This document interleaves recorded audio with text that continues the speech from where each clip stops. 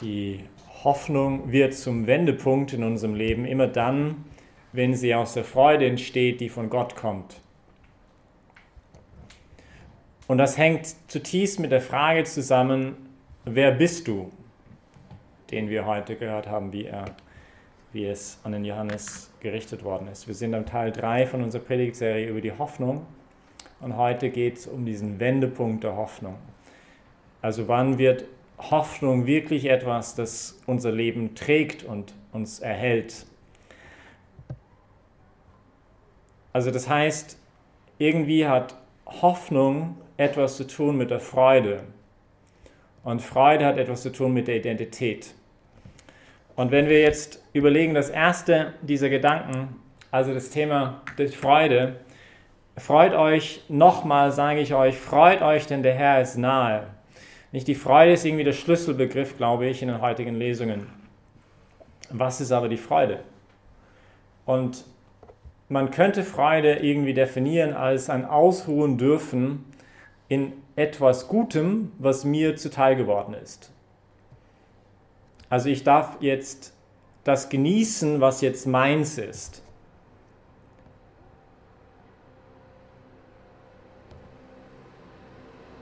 Und das ist nicht etwas Oberflächliches, wovon wir jetzt sprechen. Natürlich gibt es auch die kleinen Freuden des Lebens. Eishockey spielen, zum Beispiel, nicht? Aber die Freude ist nicht, die von der wir reden, ist nicht, also es gibt unterschiedliche Herzenshaltungen oder Momente auch. Es gibt etwas wie Angst, dass ich vielleicht nie dieses Gut, zum Beispiel des Eishockeyspielens, jemals wieder spielen werde. Das könnte sehr beängstigend sein. Es kann sein Verzweiflung, weil ich mir ziemlich sicher bin, dass es nie wieder geschieht. Es könnte Zuversicht sein, irgendwie schon, dass es irgendwann mal geschehen wird, aber es ist eben noch nicht da. Es ist auch nicht Eifersucht. Eifersucht ist, wenn dieses Gut, was ich ersehne, jemand anderes es hat und ich habe es nicht. Und ich merke es eben, es ist noch nicht Teil von meinem Leben. Es kann auch sein Ärger, weil mir etwas im Weg steht, dieses gute Sache, was ich ja ersehne, irgendwie zu erreichen. Aber die Freude ist anders, weil die Freude ist nicht fern wie diesen anderen Herzenshaltungen, sondern die Freude bezieht sich auf etwas Gutes, das jetzt präsent, gegenwärtig ist. Und ich darf es genießen. Und vielleicht allein schon das hilft uns aber auch zu verstehen, oder wenigstens mal nachzufragen, okay, aber was könnte eine bleibende Quelle von Freude sein? Also was ist wirklich so meins, dass es mir nicht wieder weggenommen ist und das jetzt nicht nur, weiß nicht, etwas ist, was einfach vorübergehend ist. Weil die meisten Dinge, die meine sind, können auch nicht meins sein. Nicht? Die können sie auch leicht wieder verlieren. Und sogar die tieferen Dinge, wenn man überlegt, nicht? Und sogar etwas wie eine Freundschaft, sogar etwas wie eine Liebesbeziehung hat eine Grenze und die ist, also spätestens heißt die Grenze der Tod. Also was können wir so eine Quelle der Freude sein, dass sie wirklich, also bleibt, wo ich sagen kann, also das trägt mich jetzt irgendwie, nicht diese Freude. Und das wiederum hat zu tun mit der Frage der Identität. Nicht? Wer bist du? Johannes der Täufer wusste sehr gut, wer er nicht war und wer er war. Ist sehr schön zu sehen. Er sagt, das bin ich nicht, das bin ich auch nicht, das bin ich auch nicht, aber ich bin das. Und es ist so schön, einen Menschen kennenzulernen, oder? Der weiß, wer er ist. Wer bist du? Weiß ich, wie es euch geht. Manchmal stehe ich auf im Spiegel, schaue in den Spiegel in der Früh und frage mich, wer bist du denn eigentlich? Sie ist anders aus als gestern. Oh Gott. Nicht das eine, was Johannes wusste, er wusste, dass er nicht der Retter der Welt sein musste, dass er nicht die ganzen Probleme der Welt erlösen musste. Er wusste, dass er nicht Gott sei, das ist schon mal ganz gut. Das heißt, er musste nicht selber die Quelle seiner eigenen Freude sein, das ist schon mal eine gute Erkenntnis. Nicht?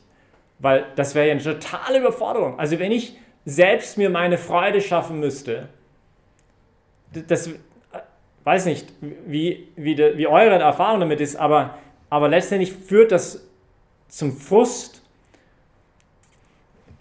Er wusste, wer er war, und er wusste, wer er auch nicht war. Er musste nicht alles kontrollieren, alles in der Hand haben. Er musste nicht seine eigene Identität durch seine Leistung irgendwie schaffen, durch irgendwelche Erwartungen zu erfüllen. Und zugleich wusste er, wer Gott für ihn ist. Und er wusste um seinen Auftrag in der Welt, dass er eine Stimme zu sein hatte, die ruft in der Wüste, bereitet den Herrn den Weg. Und er wusste, dass Gott dieses Fundament für seine eigene Identität gewesen ist. Und dass dieser Gott aber nicht weit weg ist. Und das ist vielleicht jetzt wieder der Punkt, die Beziehung zur Freude. Also was kann so meins sein, dass es mich zutiefst erfüllt, auch in einer Beziehung, die so manchmal auch brüchig sein kann, oder der Bruch des Todes. Und wenn man überlegt, ich meine, in einer Liebesbeziehung kommt mir die Sache schon ziemlich nahe, nicht? Denn der Hohelied der Liebe hat diesen schönen Satz, weiß nicht, ob jemand sich erinnern kann: Ich gehöre meinen Geliebten und der Geliebte gehört mir. Das ist schon beeindruckend, was passiert in einer Liebesbeziehung, nicht gerade auch dann in einer Ehe, wo ich sage, ich gehöre dir. Ich meine, das ist ziemlich arg, was wir da sagen, nicht? Also es ist also sozusagen, ich bin jetzt dein Besitz. Du kannst mitreden an meinem eigenen Bestimmungsrecht. Also du kannst mit dem tiefsten, innigsten, was meins ist, also meine Freiheit, mitreden. Und sogar etwas extrem Tiefes wie, du kannst mitreden an meine Zukunft, du kannst mitreden an die Tatsache, dass ich vielleicht jetzt Vater sein darf oder Mutter sein darf oder dass du mein Mann oder meine Frau wirst oder dass du der Vater oder meine Mutter, meine Kinder wirst. Nicht? Da darfst du mitreden. Also es ist etwas sehr, sehr Tiefes, das da geschieht. Ich gehöre den anderen. Und das ist schon, also die Tatsache, dass der andere mir gehört und ich ihm, ist eine wirkliche Quelle der Freude, eine echte Quelle der Freude. Weil das ist ein Gut, ein wahnsinnig hohes Gut, das jetzt mir geschenkt wird und wirklich meins ist. Und dass der andere mir frei schenkt. Und da kommen wir der Sache auch schon näher, weil man merkt, ich kann mir meine eigene Freude nicht geben. Die muss irgendwie von außen kommen. Die muss mir zugetragen werden. Sie wird mir geschenkt werden. Und doch ist der Christ zutiefst überzeugt, dass ich wirklich mich nur zur Gänze, ohne Bedenken, ohne irgendwas zurückzuhalten, ohne irgendwelche Grenzen zu setzen, also dass ich mich völlig gänzlich und radikal total nur jemand hingeben kann, wenn dieser andere Gott heißt. Ich kann mich letztendlich nur zur Gänze in seine Hände fallen lassen. Und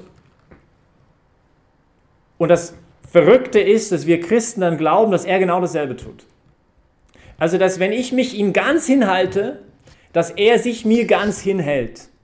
Und Gott erfüllt das Leben dann ganz, wenn es ganz hingehalten ist. Und ja, eine Liebesbeziehung wie eine Ehe kann uns das ein bisschen ansatzweise, gefühlsmäßig können wir danach empfinden, wie das dann so ist. Weil, nochmal, in einer Liebesbeziehung ist eine legitime und eine wunderbare Quelle der Freude da. Aber es ist bei weitem nicht so groß, wenn das, was ich jetzt besitze, das, was wirklich meins ist, Gott heißt. Freut euch im Herrn, nochmal sage ich, freut euch, denn der Herr ist nahe, heißt es. Er ist so nahe, wie wir zu uns selbst nahe sind, oder noch näher eigentlich. Der Grund, warum wir uns freuen dürfen, sagt Paulus in den Philipperbrief, ist, weil der Herr nahe ist und mir zuteil geworden ist, der sich mir geschenkt hat. Also der Christ ist überzeugt, dass die eigentliche Freude Gott heißt. Und dass das, was wir erhoffen können, eigentlich schon gegenwärtig ist. Also die christliche Hoffnung ist so stark, weil sie nicht eine Hoffnung ist auf irgendetwas in der Zukunft, auch. Aber das, was in der Zukunft uns noch radikal auch über den Tod hinaus geschenkt wird, haben wir jetzt schon. Dürfen wir schon durch unsere Taufe, durch dieses Anteil haben am göttlichen Leben, jetzt schon teilhaben. Er ist der Gott, der ist da. Nicht die ganze Bibel ist voll von dieser Gedanke. Vom Anfang an, Mose fragt nicht, wer bist du? wie heißt du denn? Und Gott antwortet und sagt, ich bin der Ich bin da. Und ich bin der Ich bin da für dich und für dich und für dich.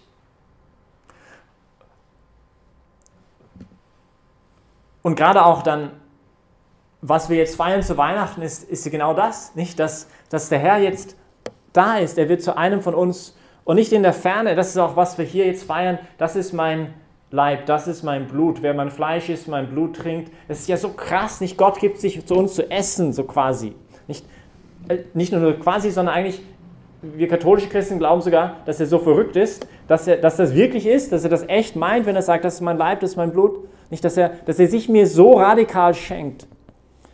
Und dass er uns gerade auch wieder in dieser Messe so extrem nahe ist. Er ist uns nahe in seinem Wort.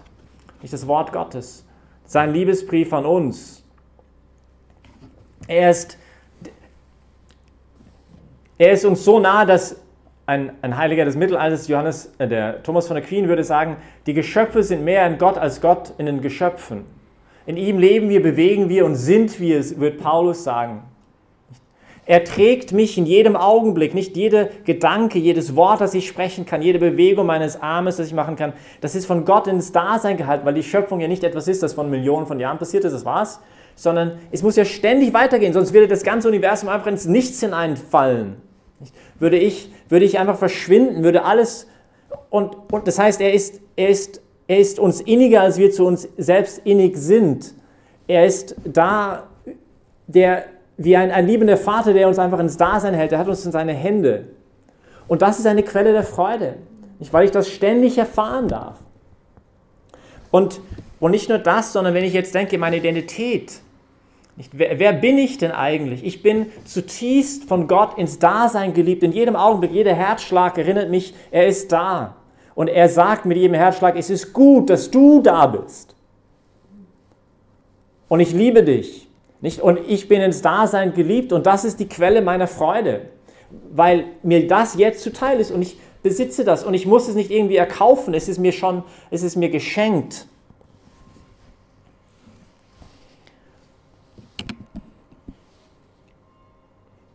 Und er ist da in einer Art und Weise, es heißt in der Offenbarungsgeschichte, es gibt so eine schöne Stelle, dass wir auch ein Privatstream in der Messe haben, in der Osterzeit, wo es heißt, das Lamm Gottes steht vor dem Thron Gottes als einer, der geschlachtet ist. Und man sagt, okay, also entweder ist das Lamm geschlachtet oder es lebt, das kann nicht beides gleichzeitig sein. Aber ja, Gott ist außerhalb der Zeit. Und das, was er gemacht hat am Kreuz, ist nicht einfach eine schöne Geschichte der Vergangenheit, sondern für ihn ist es Gegenwart.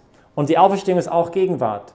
Und er ist da als einer, der für uns hingegeben ist. Nicht? Er ist da als der Gekreuzigte, der sich schenkt für uns, der einfach da ist für uns, der sich verwundbar macht für uns, der sich verletzlich macht für uns. So ist er da. Und das ist eine Quelle der Freude, wenn ich das zulasse, wenn ich mich lieben lasse von ihm. So, und jetzt vielleicht ein paar Konsequenzen irgendwie.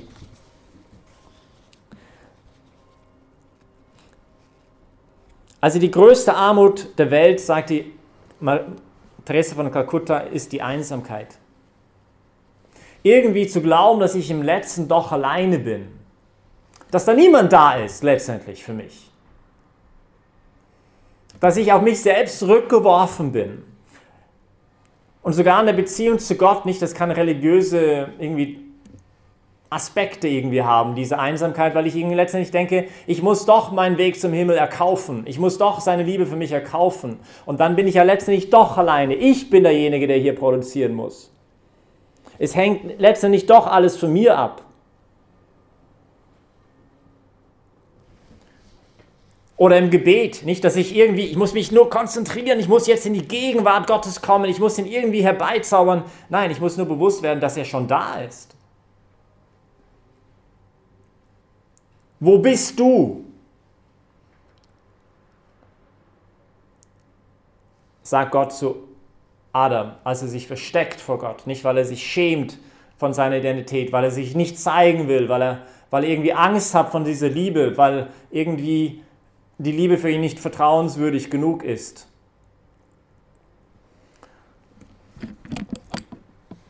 Der Herr ist nahe und sorry, das ist jetzt ein bisschen klein geschrieben, aber vielleicht 3 Konsequenzen, 3 Vorschläge für euch, für die Woche, für mich. Das erste ist, würde ich nennen, die Liebe über das Wissen stellen. Es gibt sowas wie eine ungesunde Neugierde, eine Wissensbegierde. Hast du schon gehört?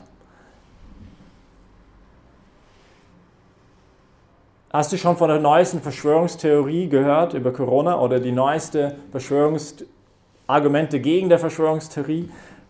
Hast du schon gehört, was mit so und so los ist oder wer mit wem da zusammen ist? Hast du schon gehört von der Krise in der Beziehung von so und so oder hast du schon gesehen auf Instagram oder auf TikTok oder wo auch immer?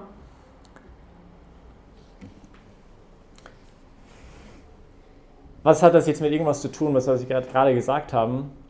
Weil es ist eine grundchristliche Intuition, dass das Heil nicht durch das Wissen kommt, sondern durch die Liebe. Das Wissen ist nicht schlecht. Aber das Grundproblem von Adam und Eva war ja der Baum der Erkenntnis. Nicht? Dieser Baum hat sie dazu verleitet, klug zu sein. Und irgendwie, weil Wissen, glaubt man, verschafft Macht, verschafft Möglichkeiten. Nicht, wenn ich Dinge über dich weiß, dass niemand anders weiß, kann ich dich manipulieren. Wenn ich etwas weiß und du hast dich verletzlich gemacht in einer Beziehung, kann ich das ausnutzen, um dich wieder zu verletzen.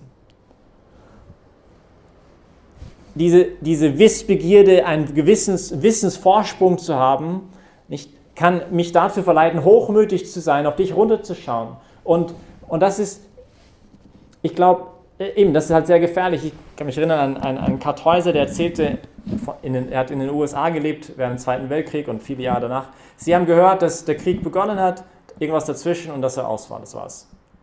Vielleicht ein bisschen extrem. Also es ist nicht schlecht, Dinge zu wissen, aber wenn ich denke, ich bin ein besserer Mensch, weil ich mehr weiß, jede Gnosis, schon im frühzeitigen des Christsein und heute manche Formen von New Age, irgendwie diese Denkenweise, wenn ich nur mehr weiß, dann bin ich irgendwie besser.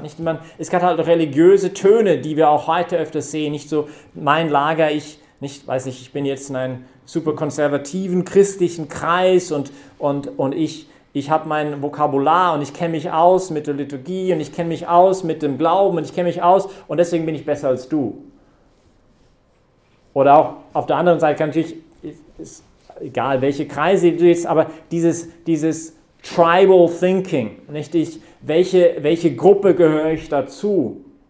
Und das ist ein Hoffnungszerstörer, weil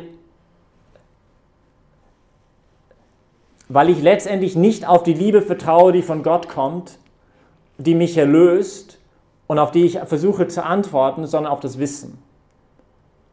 Und das ist das ist ein bisschen ein Problem. Und deswegen mehr vielleicht auf die Liebe über das Wissen stellen. Und das heißt, was die Welt heilt, ist die Liebe. Und das heißt an erster Stelle erstmal sich lieben zu lassen. Und das ist ein echter Kampf.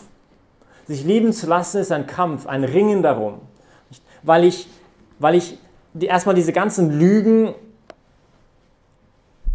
zur Seite schieben muss, die mir zu glauben geben, dass ich nicht liebenswürdig bin, weil ich nicht genügend weiß, weil ich nicht genügend tue, weil ich nicht genügend dies, weil ich nicht genügend jenes. Also sich lieben zu lassen ist ein echtes Ringen, nicht sich lieben zu lassen. Und das ist ein Schritt des Vertrauens. Es ist ein Schritt des Vertrauens. Es ist nicht ein Schritt des Verstehens. Es geht nicht darum, dass ich noch besser kapiere, dass ich liebenswürdig bin, sondern es ist endlich, mich in die Hände Gottes zu werfen und mich auf diese Beziehung einzulassen. Und das lerne ich halt, indem ich es tue, indem ich vertraue und nicht indem ich Bücher darüber lese.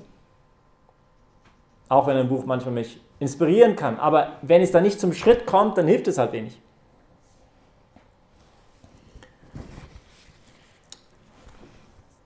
Ein Lifestyle des Lobpreis.